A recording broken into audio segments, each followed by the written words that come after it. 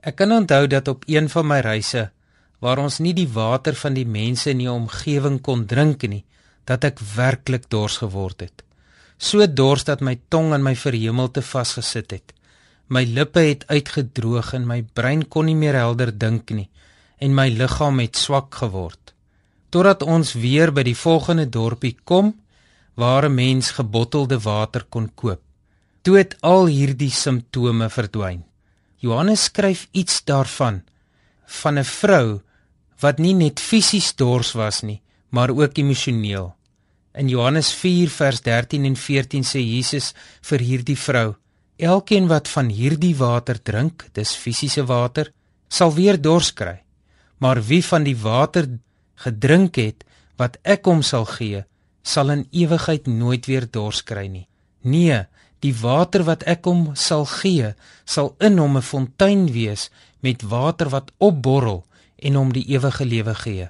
Hierdie vrou het 'n dieper dors gehad, 'n dors tot in haar siel, in haar gees.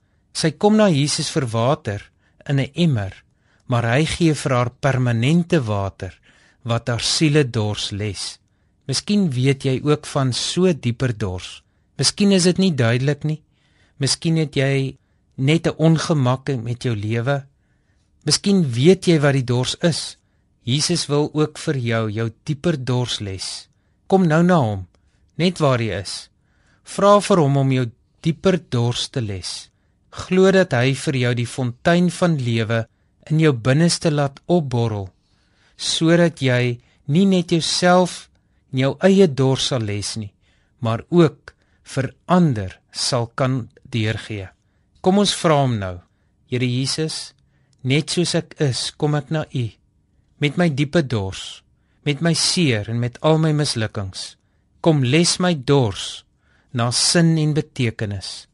Kom gee vir my water, sodat ek nooit weer dors kan word nie, sodat ek net kan drink en versadig word. Dankie Here dat U in hierdie oomblikke ook my siele dors les. Ek loof U daarvoor in Jesus naam. Amen.